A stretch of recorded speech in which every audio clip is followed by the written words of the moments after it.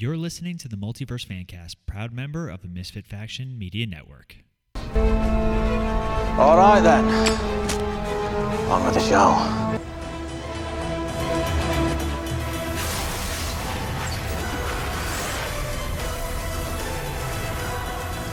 Hello, everyone, and welcome back to the Multiverse Fancast. Don't forget, you can take us on the go with Podbean, Spotify, Stitcher, Apple Podcasts, or any other listening stations.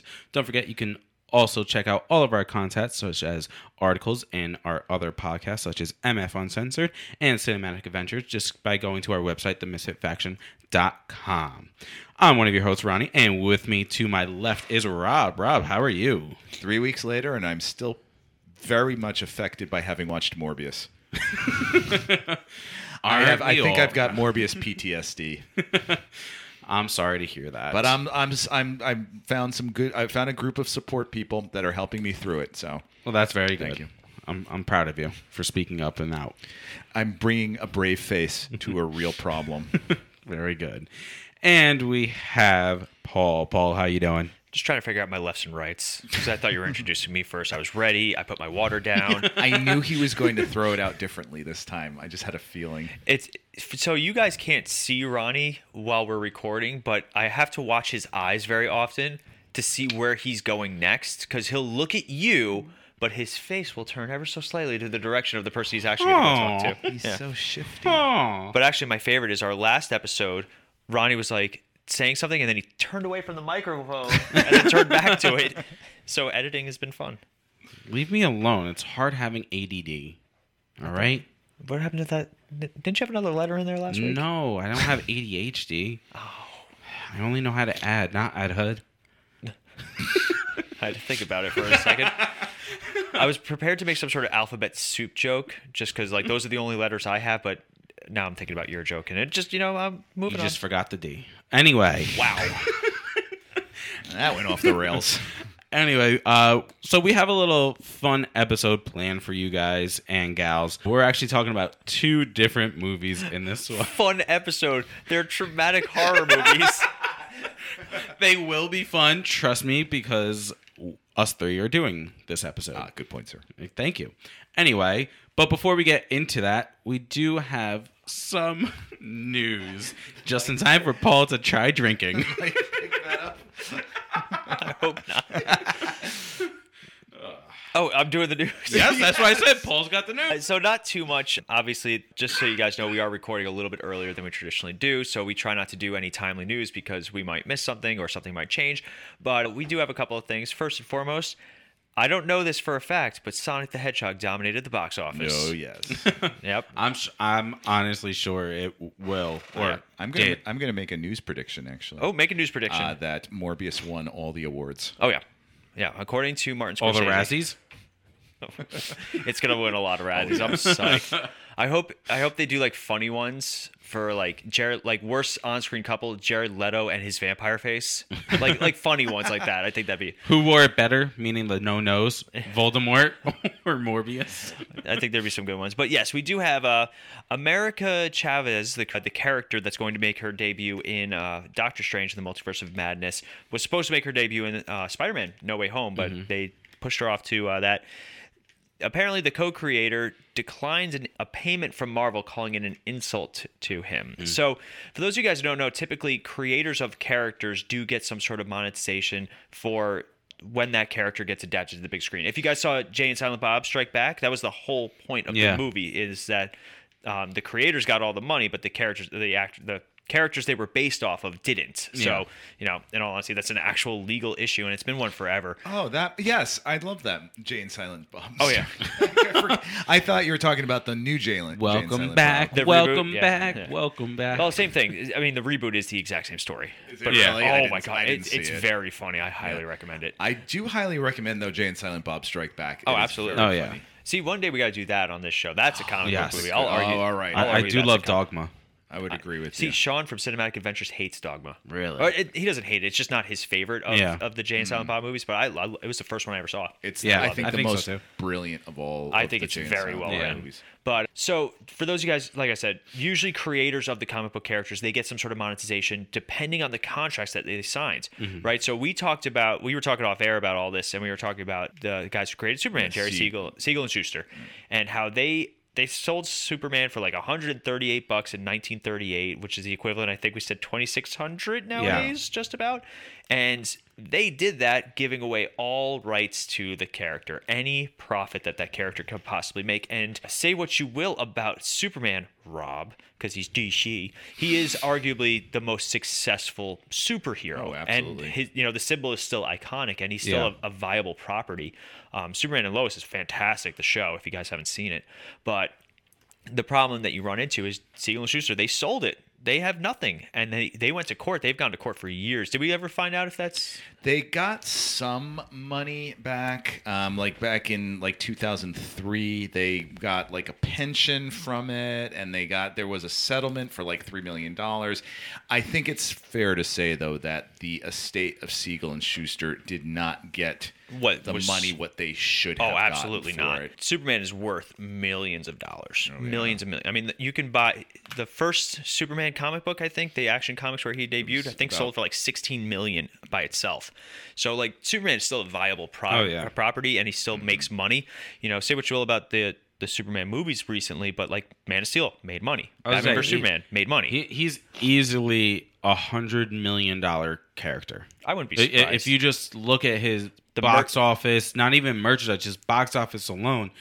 A Superman movie's going to bring in close to $100 million in box office. Not and again, not saying anything about the merchandising or comic books or anything. Say what you will about Superman's symbol. I would say it is the most iconic superhero symbol. Look at Shaq. And and look at you can buy 42 different Superman shirts with the symbol just slightly different on each shirt. Like even like a character like Spider-Man that is considered the most like successful merchandising character of all time.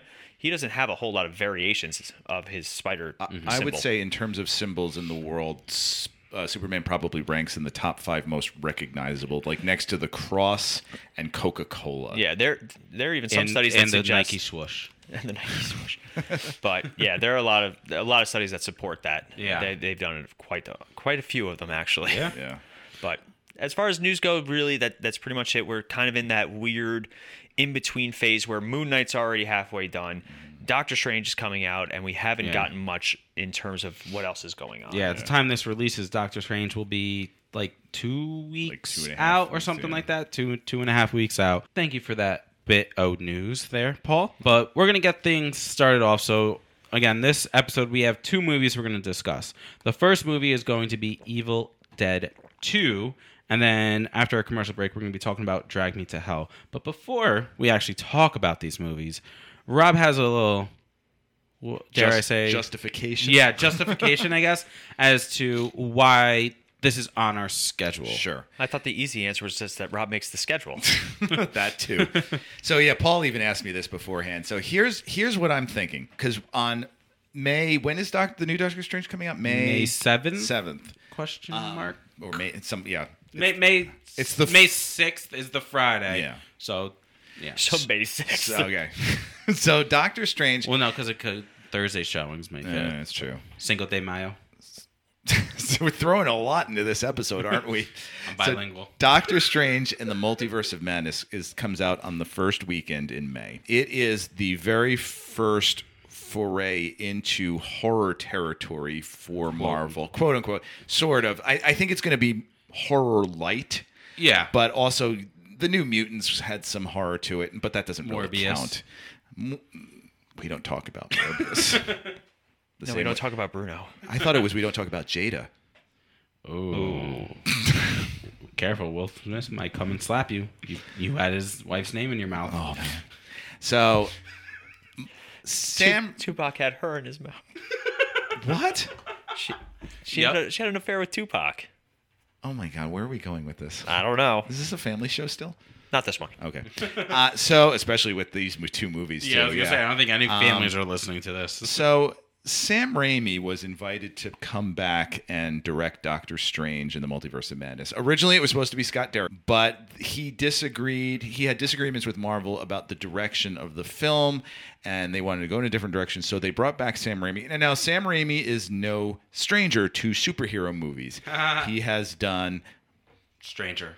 Because Doctor Strange. Oh, I didn't even catch that. He has done the Spider-Man trilogy with Tobey Maguire. He also did a movie called Darkman, which we're going to be talking about in a week or two, where that was also, that was actually, he wanted to do a superhero movie of The Shadow, but he couldn't get the rights, so he did Darkman. He created his own character. So he knows that genre very well. But what we often forget is that, like a lot of these other big directors, many of them get their starts in, for a lot of reasons. Horror is cheap. Horror is easy to manufacture because you oftentimes only need like a single set location. You could even do your movie in the woods, as shown with this movie. What's that? I said Blair Witch. Blair Witch, which is considered one of the most profitable movies of all time. Paranormal Activity. Oh yeah. Horror is very easy to manufacture, and also horror opens really, really well.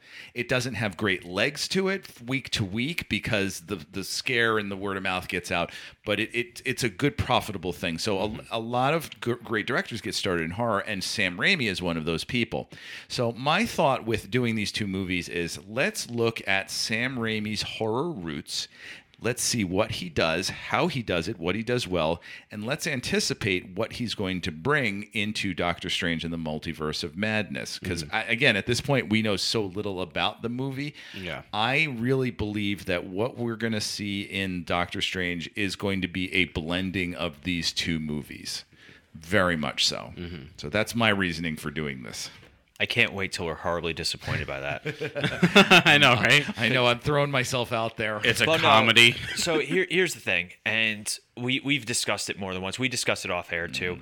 Marvel is very famous for holding back in certain regards. Right. We will say to the end of the day that Black Widow was such a disservice to the character of Natasha Romanoff, and just such a disservice. They played it so safe in that movie. Marvel is not known for taking excessive risks, with a few exceptions. Their Disney Plus shows have done better with it because they're not so much the main series continuity. We'll see how Moon Knight actually finishes, but Netflix was really where they really shined about doing things outside their norm, especially when it comes to violence, horror, sensitive topics like assault, like all that stuff.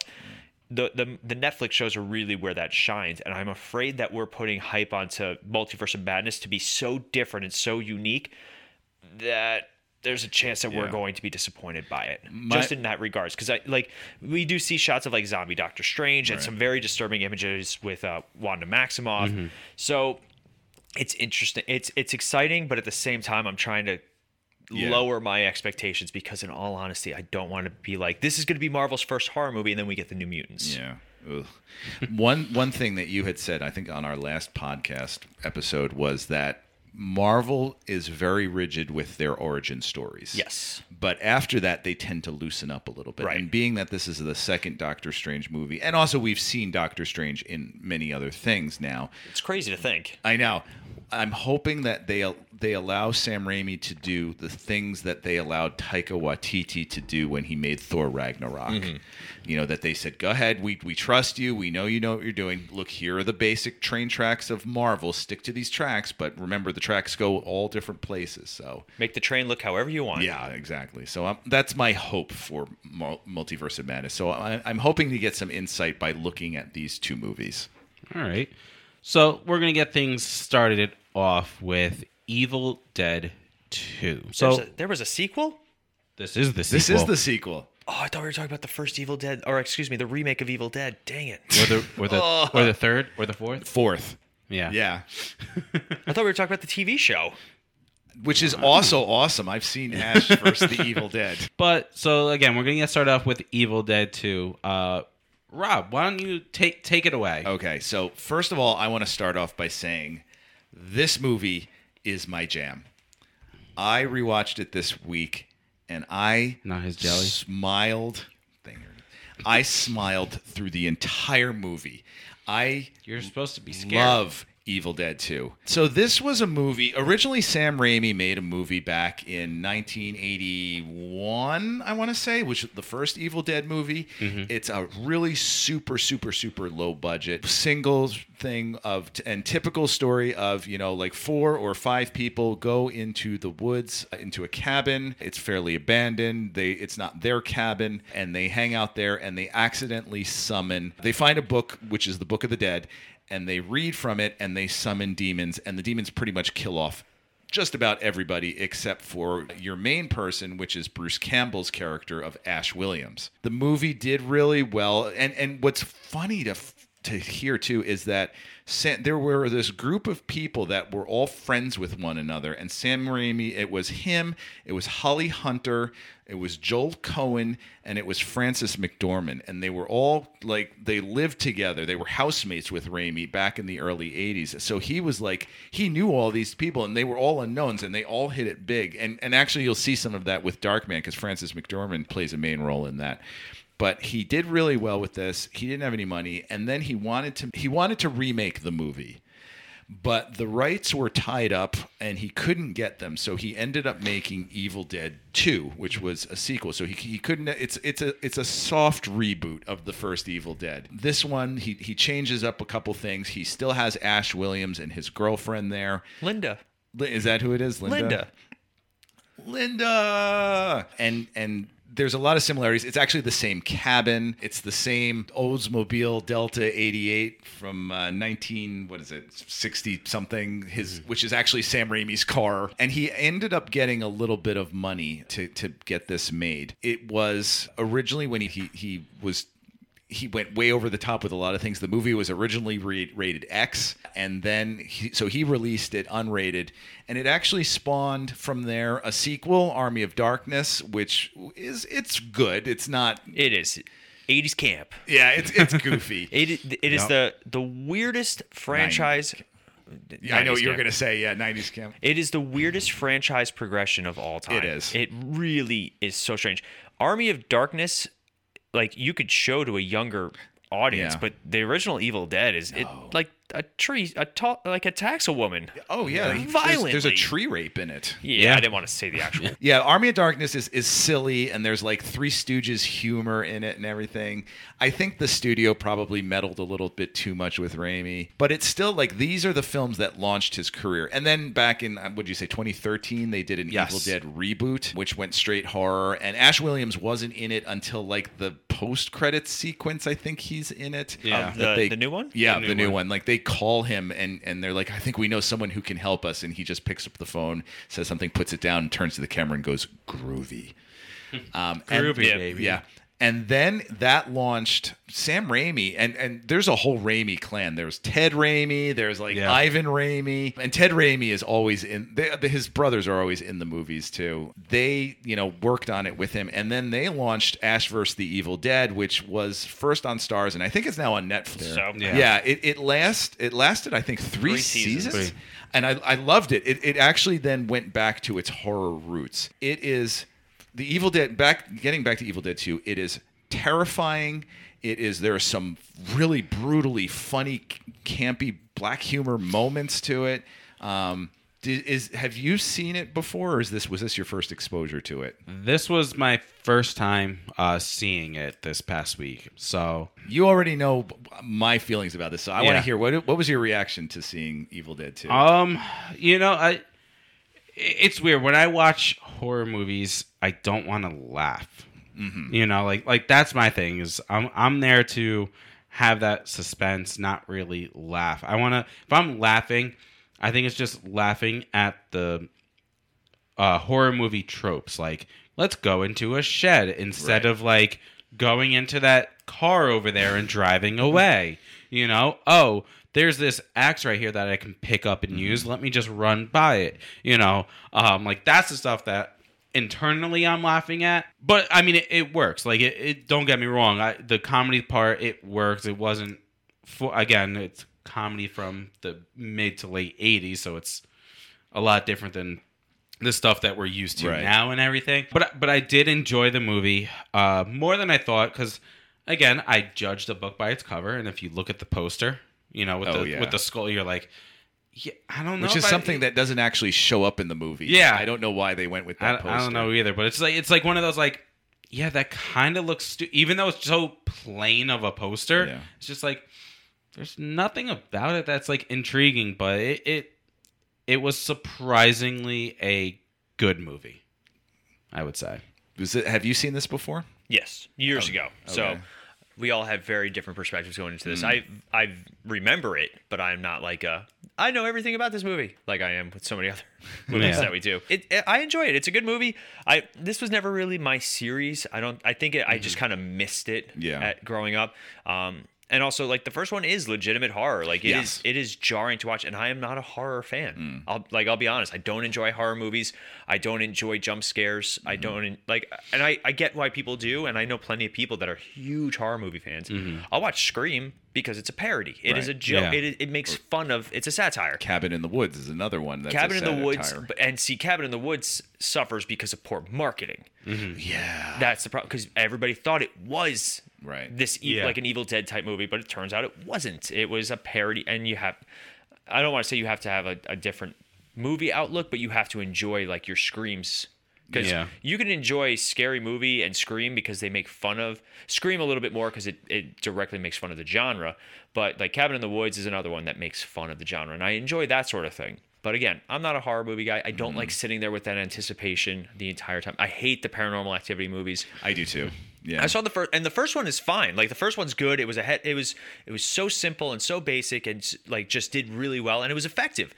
But then the second one comes out, and then the third one comes out, and the whole time you're just sitting there like, especially like the camera slows down, you're like, oh, something's gonna happen, and you're just sitting there, and then nothing happens. You're like, oh, okay, we're safe.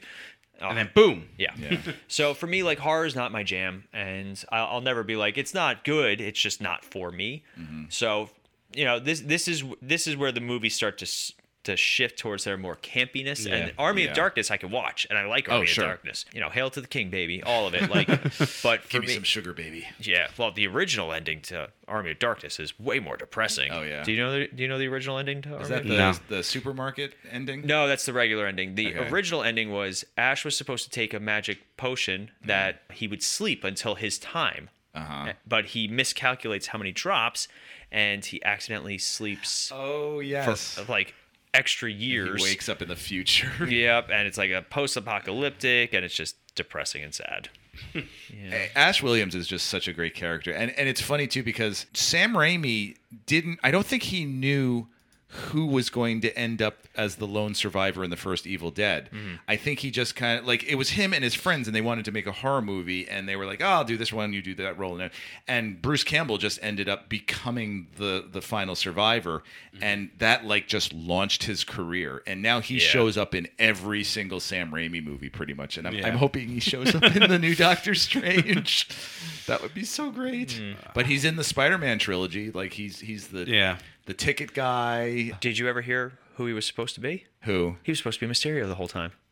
Was he? Yeah, there was Really? even concept art from well, not necessarily, but he was supposed to be Mysterio in the fourth Spider-Man movie. And there was concept art and everything.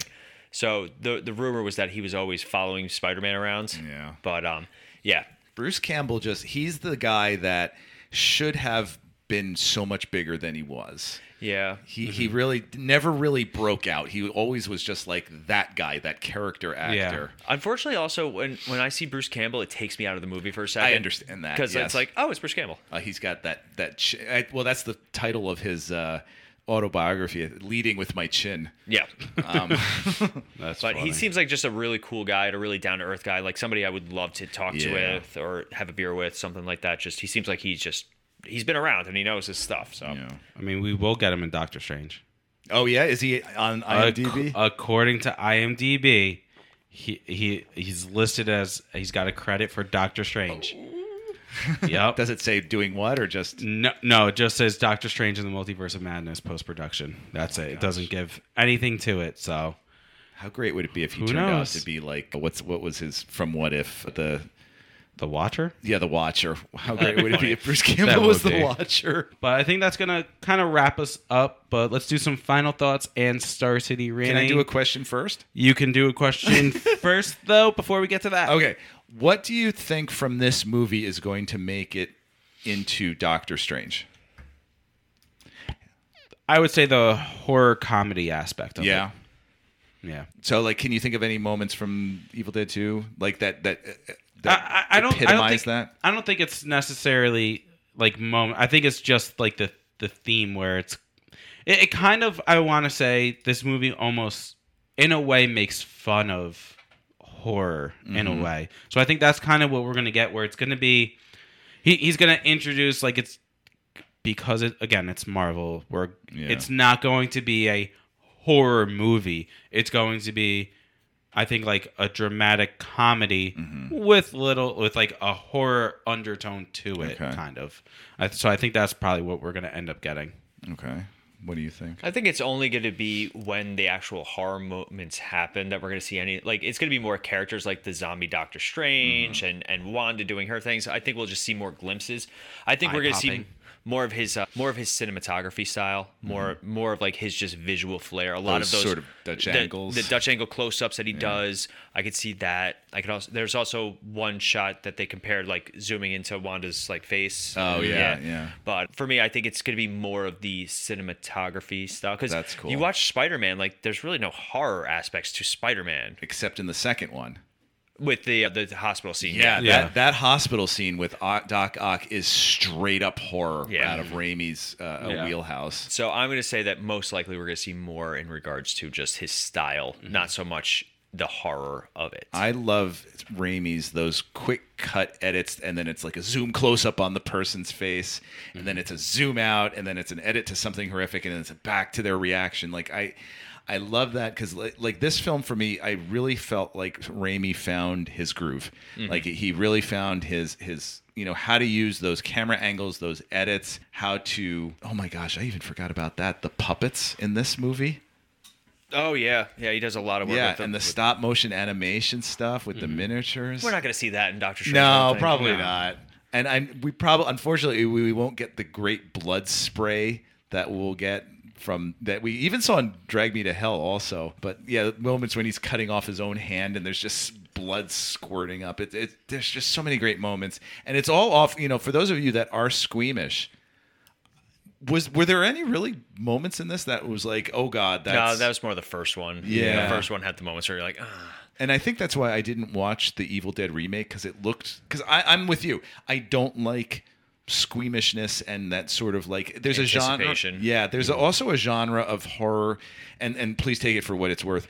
It's called torture porn. Yeah. Where people just get destroyed, like Saw. Saw made it mainstream. Yeah, and it I used don't to be a like it. very small select, but like Final Destination was a lot like that too. Yeah, I'm not into that. Yeah, no, I don't need to see people getting hurt for the sake of people getting hurt. Yeah. So like, that's why I think I love Evil Dead 2 so much, is because it doesn't delve into that. It's more like, it's that great mix of just like goofiness and just blood shooting all over the place, but not in a like. It's what Morbius should have been. Yes. Oh my gosh, you said it. Yeah.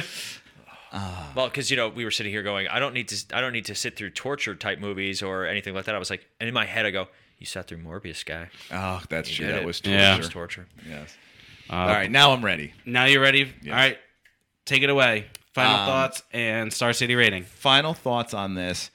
This is a movie I can watch over and over and over again. I know last week on Cinematic Adventures, you guys had a question of, what movie would you love to see for the first time again? And I thought about that question a lot, and it was like, this is a movie where every time I'm watching it, I feel like I'm seeing it for the first time, because it's just that much enjoyable. I get that great feeling.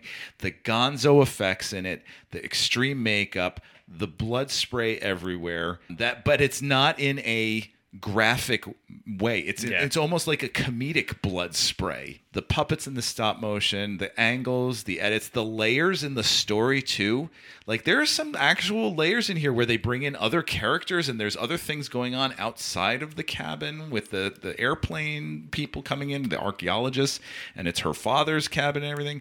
Like, there is just so much fun in this, and it's so weird to think that all of this takes place in this single small cabin. It's this tiny little set, and he can squeeze so much out of so little, Sam Raimi. So for me, this is easily, I almost kind of want to say 5 out of 5. It's subjective. I think I want to. All right. This is one of my favorite movies ever, and it's just it gets better with every time I watch it. Sir, Paul? Probably made me go first because I like this movie. 3.5. And that's fair. Yeah. No, I mean, Rob hit a lot of it, but in all honesty, this movie, again, for those of you who don't know, Rob is a little bit older than us. So I think he also caught the right time for this movie. Maybe, yeah. Yeah, like, for us, I wasn't allowed to watch horror movies as a kid. And I was young when this movie was out and available. I discovered this in 1997. Yeah. When I'd only been married for a year, and it was it was about 10 years after this. But Yeah. So I think it was still the 90s. Nowadays, these movies, this franchise has such a claim to it and such a cult following. So that I saw it much later, just because I wasn't allowed to. We talked about this during Blade. I wasn't allowed to watch horror movies as a kid, and for me, this whole series is great. It's such a unique example of every movie's a different genre, where it goes from pure horror almost with a little comedy to a nice blend of comedy and horror with this one, and then the next one is just straight mostly comedy with a horror with a supernatural aspect. Right. So yeah, I'm gonna go 3.5. It's a solid flick. If you guys haven't seen it yet, I highly recommend it. You can even watch this one without really watching the first one. Oh, easily, yeah. It is more of a soft. It's almost a very much like where they kind of talk about the first movie happened, but did it really happen? Because the first movie ends with Ash getting attacked in the woods, and then this movie is just like, oh, we're going on a romantic holiday. So it's a little jarring, but it's one of those movies you can definitely watch the second and third one without ever having to see the first one. If you're not a horror fan, would you still recommend this? I'd recommend the third one first. Okay. If you don't like horror, yeah, I would say if you're gonna watch this series, watch the third one first. All right, I like that. It's a safe bet.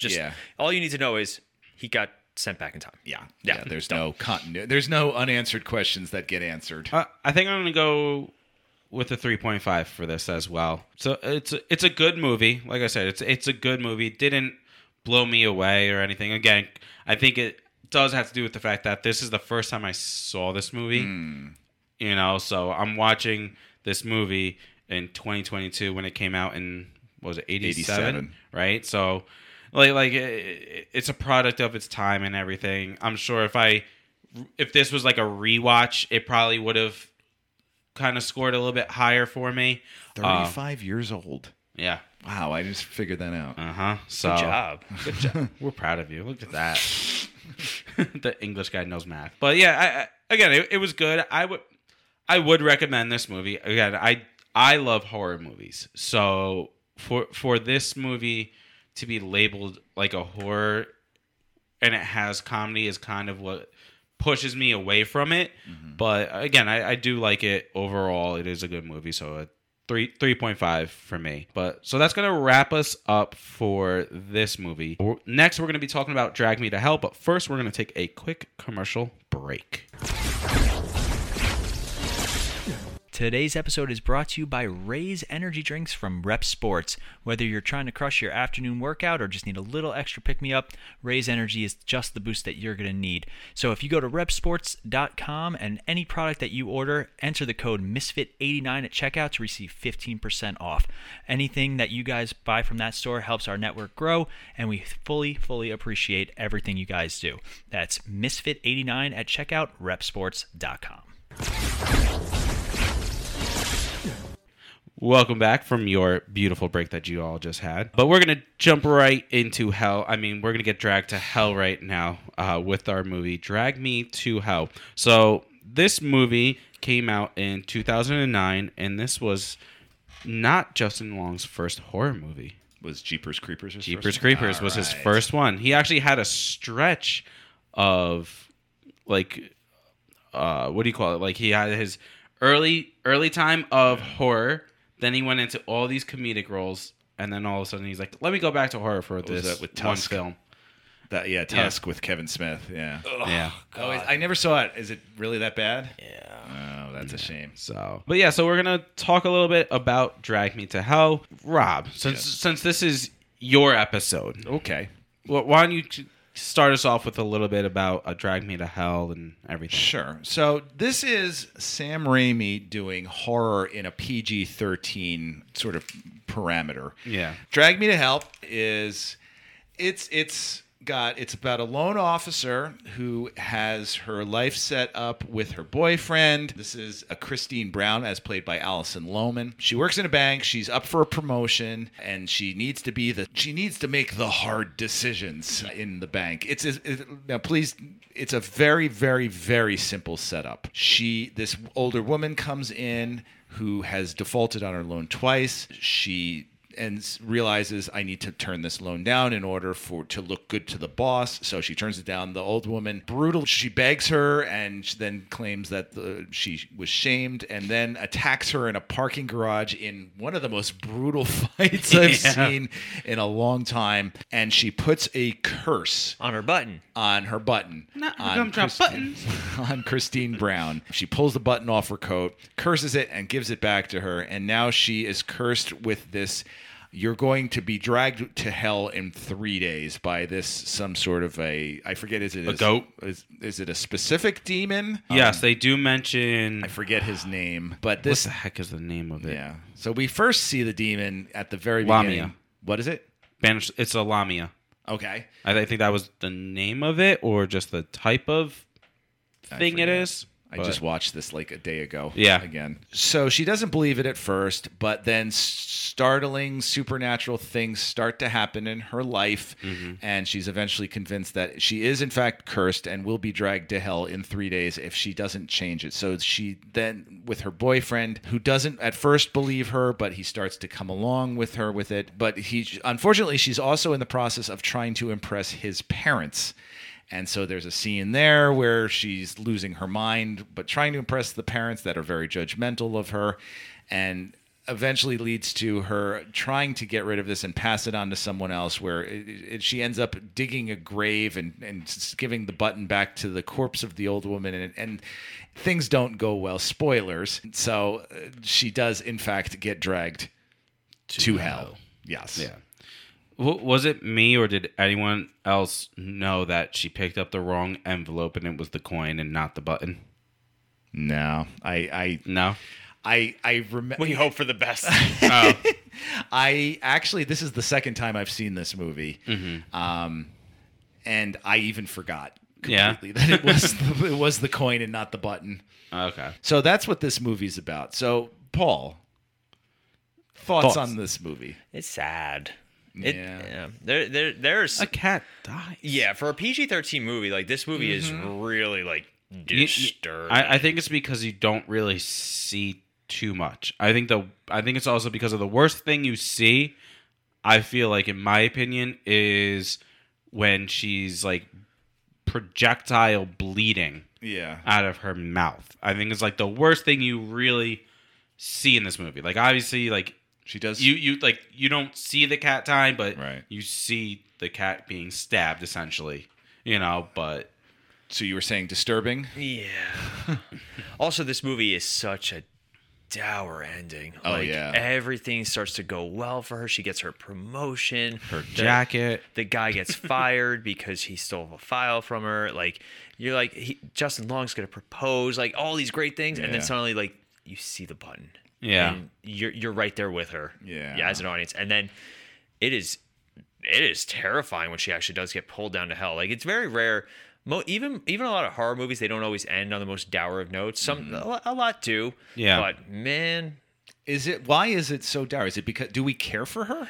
I think we do because we relate to her. She's just a normal person. Like we've all been too nice at work, or we've all been passed up for promotions, and we've all been told, like, you got to do this if you want to succeed. And like, she's not a bad person, which makes it even worse. Like, she's a normal person. Yeah. And there's always that sense of when something supernatural, not the show, Bronny, happens to a normal person, you just automatically relate to it because you're always like, man, imagine if that happened to me. Yeah. And for a lot of people, it is the worst fear possible. Like, so many people are afraid of dying and what happens to you after you die. And the idea that you're going to hell, like, there's no around it. Like, oh man, it's sad. Yeah, it is. Now, Go ahead. What was scarier, the Lamia or Baba Ganoush?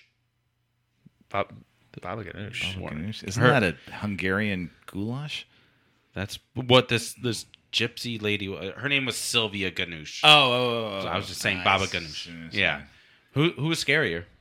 The idea of this Lamia or the gypsy lady? I will say the gypsy lady is way grosser, especially when she's sitting at her desk and and just pulling her teeth out and blowing snot all over. I had a visceral reaction to seeing that. I'm like, oh my god! I know. The Lamia.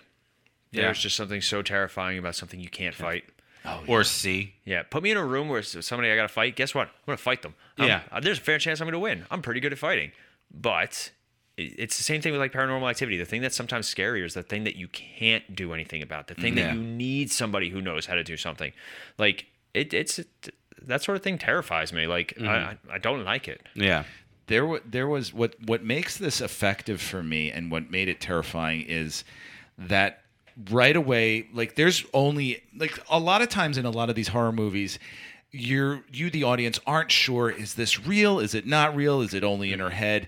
And they establish pretty early on that this is not in her head. There is a real demon that is stalking her and ready to drag her to hell. Like when we start seeing some of the shadows, when we see the goat hoofs underneath the door, like we're like, oh my god, this is real. So I love the like they don't try to trick us with that, and that seems like very Raimi-ish. I sometimes think those are even scarier movies when you do find out it is all just in your head, because that makes it real. Yeah. Like, so terrifying. We were watching something. I'm thinking Shutter Island. I love that movie. Yeah, like where that. See, I like Sorry, spoilers for Shutter Island. Still, Shutter Island. Something I've read the book too. Me too. Yeah. Yeah, and that's one of the most faithful adaptations of a book. It is. But for me, like I like a good thriller and a good mystery. But when like there's something just terrifying about everything just being in your head, and like how do you know? Yeah, I know. Yeah. This movie also is a bunch of. There wasn't really a big name person in this movie. No. I think the biggest name at the time would probably have been David Paymer. David Paymer. Yeah. And he's not really not really. a big name anyway. Billy Crystal's brother in Mr. Saturday Night. Exactly. You know, like that. Like there's no big names. Like even nowadays, none of these people, other than maybe I can see an argument for Octavia Spencer. Because she is in the movie. I didn't notice her until I read about it after. Really? Yeah. The second I saw her in the blurred background, it wasn't even like you could see her clearly. It was It was like a blurry background shot, and I was like squinting and like, is that Octavia Spencer? She's been around that long As bank coworker. Yeah, like For me, the most famous thing in the movie was the Delta 88 car. I'm like, oh my god, it's Raimi's car.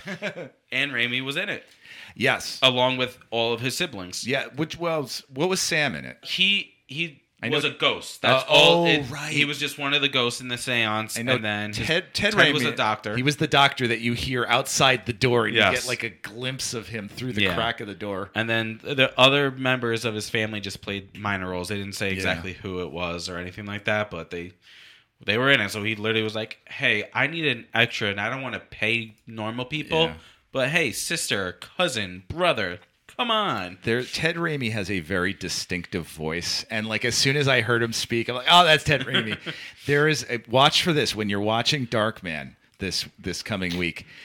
Listen for Ted Raimi's voice. You'll catch it right away because it's 80 in there, so it doesn't make sense for what you're hearing. You're like, oh wait, that's Ted Raimi. Awesome. So, is Justin Long cursed at the end of this, or is the curse lifted? Because he's got the button at the end of this. But I was wondering that too. Her name was Christine. Did not relinquish ownership of the button to him. Yeah. Because that's what they said. You have to relinquish the ownership. Yeah. That's why she went to the grave, and what she thought was the button. She was like, I relinquish ownership to you. Take it, goddammit. Oh, you ripped out my hair for the 38th time. Yeah, I don't have a bald spot in my head. I'm more concerned about her lack of envelopes. Like, this is an important thing. Better put it in the same envelope as this other thing. Yeah. What do you mean? It wasn't the same envelope. Oh, I thought she got confused with the No, envelope. so she finds the coin at the beginning of the movie and gives it to Justin Long. And he puts it in an envelope, and which is a great callback, by the way. Yes, and it was in his car, and then she had another envelope with the button in it that she got either from Ram Joss. What's the the Indian. Rob. Ram, Oh, the RHAM. right. Oh, yeah. The shaman the kind of medium. guy or whatever. Yeah. I think he gives her that envelope. So then that's where the mix-up happens with the envelopes and everything. I know, but still, like, if I put something of value in an envelope, right, and then I found another envelope, I'm not going to immediately be like, oh, this is my thing of value. I better put it in my pocket. Especially in her car. I think it was like he found it. Well, in her car. he mixes in it up his in car. his car when they because they they almost were- hit the person. Yeah. that's right. And they hits the brakes His and all the papers stuff went flies up. So she just went, oh, this must be my envelope, because why would he have an Right. envelope? Because she never saw him put the coin in the envelope. Right. But right. still, like what I'm saying is like, thank God it wasn't like one manila folder and then one standard postcard envelope. It's a clever plot device. Yeah. One of the things that made it work also for me is that there are some moments that are so extreme, but you're unsure if it's really happening or not. Like for example, when she's at dinner with his parents and the Yes. dessert, the eyeball pops out of the dessert and she stabs it and it just oozes. Yeah. But then it turns out it's only she can see it and stuff. Like that actually, like you were saying, stuff like that might even be worse because it's in your head. But then the fork disappears. Oh, it gets sucked into the It dessert. gets sucked into the dessert. I hate when that happens. How the heck did nobody else at dinner see the fork disappear while she was like, literally, like, I put my hands up and like, oh my gosh, my fork disappeared. Like, how's no one else I think maybe seeing any of that? I think maybe to her it might be gone, but like they can probably just see it. It Yeah, might they just be can. sitting there. it's and still no- in the cake. In the cake? Yeah. Who knows? There's go ahead. I really wish that, like, so if she, going back to the ending, if she, when she realizes, oh my God, you have the coin, like this is the button. Imagine if she was just like, I relinquish control to you, Justin Long. Would it restart the timer? Yes, I think it would have. So, So they would have given them 3 more days. man, she really was not good under pressure in that situation. No. It's like, Well, 'cause like the 'cause ring. I think at that point it was kind of late but I mean, originally she was going to give it to Stu, Yeah. you know? Yeah, But who's another actor that I'm like, you look so familiar. Where have I seen wait, you in? which one's Stu? Reggie Lee. He's the guy that stole the binder. the off and coworker. gave it Oh, to Stu. First Financial. Yeah, where's he from? I don't know. He was in Pirates of the Caribbean, Dead Man's Chest, At World's End, Was he in Prison Tropic Break? Thunder, Tropic Thunder. Star Trek. Now I Here read Comes the Boom, Oh, The Dark Knight Rises. Oh yeah, okay. Yes. Those are his movies. See, I read this too online that there was the original script. Okay, so first of all, Raimi wrote this script back in 1993. He wrote it actually just after a lot of the Army of Darkness stuff, and he kind of sat on it for a while until 2007 when he decided to make it, and it came out in 2009. In the original script, Stu has a much bigger role that he ends up they find out that that's right, they show him stealing the binder and giving it over, and then he gets caught and called out And fired. and fired, and then he becomes desperate and they end up relinquishing it to him, and he's the one at the end that gets dragged to hell. But people felt that he didn't deserve it as much as she did, because I will say she is so unlikable in so many moments in this movie that there's actually like kind of like, good, you deserve at the end. But that's part of the also problem for me, is that because she's so unlikable, I didn't like seeing her in the movie. I didn't find her unlikable. Oh, really? At all. I mean, like, because You felt bad for her? yeah, I mean, she was just essentially doing her job, Right. You know, like she didn't like do anything harmful. All she literally said was, "I can't extend this loan to you or your mortgage payment because we've extended it already Right. 2 other times. Like, you owe us money." You know, there's nothing wrong with that. Right. And then it was just, and then some random person sitting in your car and is attacking you. Yeah, I'm going to take a stapler if I have it and That is staple a your brutal forehead. fight. You She know? staples her eyelid closed. Yeah, like I'm sorry, like I'll do anything to get you out of my car. I think though it was moments like when she keeps lying about who turned down the loan. She's like, my bank manager told me to. And she says that a few times during the movie until the end. She's like, no, it was me. Yeah, And then like, well, I think it's just she's trying to pass the Yeah, blame to be like, she is. I shouldn't get the curse, he should, but that's not how it works. but yeah, it is. I feel bad for Justin Long. Yeah. He Just in general or in this movie? he puts up with so much in this movie, and it's like with it between his parents, and her He just gets beat up emotionally. All right, this is the second time I'm watching this, and I have to say there were moments that didn't work for me in this movie. Was there anything that didn't work for either of you guys? I've seen it one time, so I'm worked. Was there anything that didn't work? I cannot remember off the top of my head. What did not work for me was the goat throwing up the cat. I could see a sentence I never thought I'd hear Robbie say. Goat throwing up. Throwing up the kitten. The kitten, yes. Stop! Now I made it worse. Yes. That didn't really work for me. It was just very jarring, and you can tell it was fake.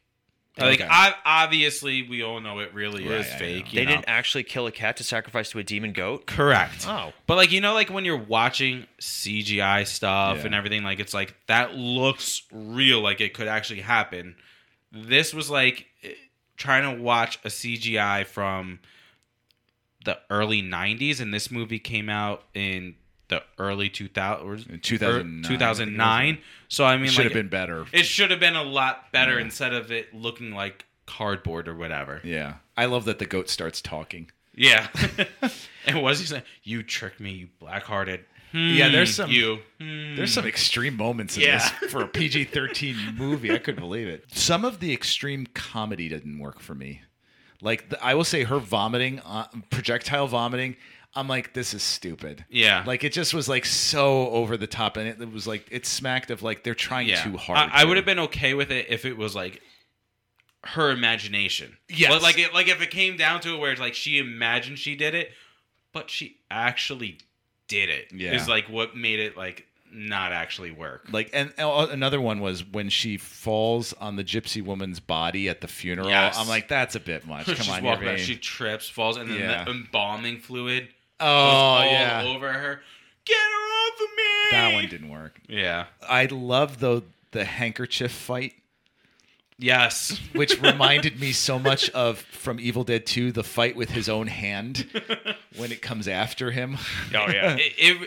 That Such a great moment, Raimi touch. Yeah, that moment to me reminded me of watching the Three Stooges. Yes, and that's why I'm wondering how this is going. How Raimi is going to do this with Doctor Strange. Yeah, like, are we going to have a fight where Doctor Strange is fighting with himself? Like, all right. One of my top moments in all of these films is the moment when Ash in Evil Dead 2 is looking in the mirror and he's like, "Are we okay? Is this going to be?" And suddenly his reflection grabs him and goes, "You're not okay. You just chopped up your girlfriend with a chainsaw."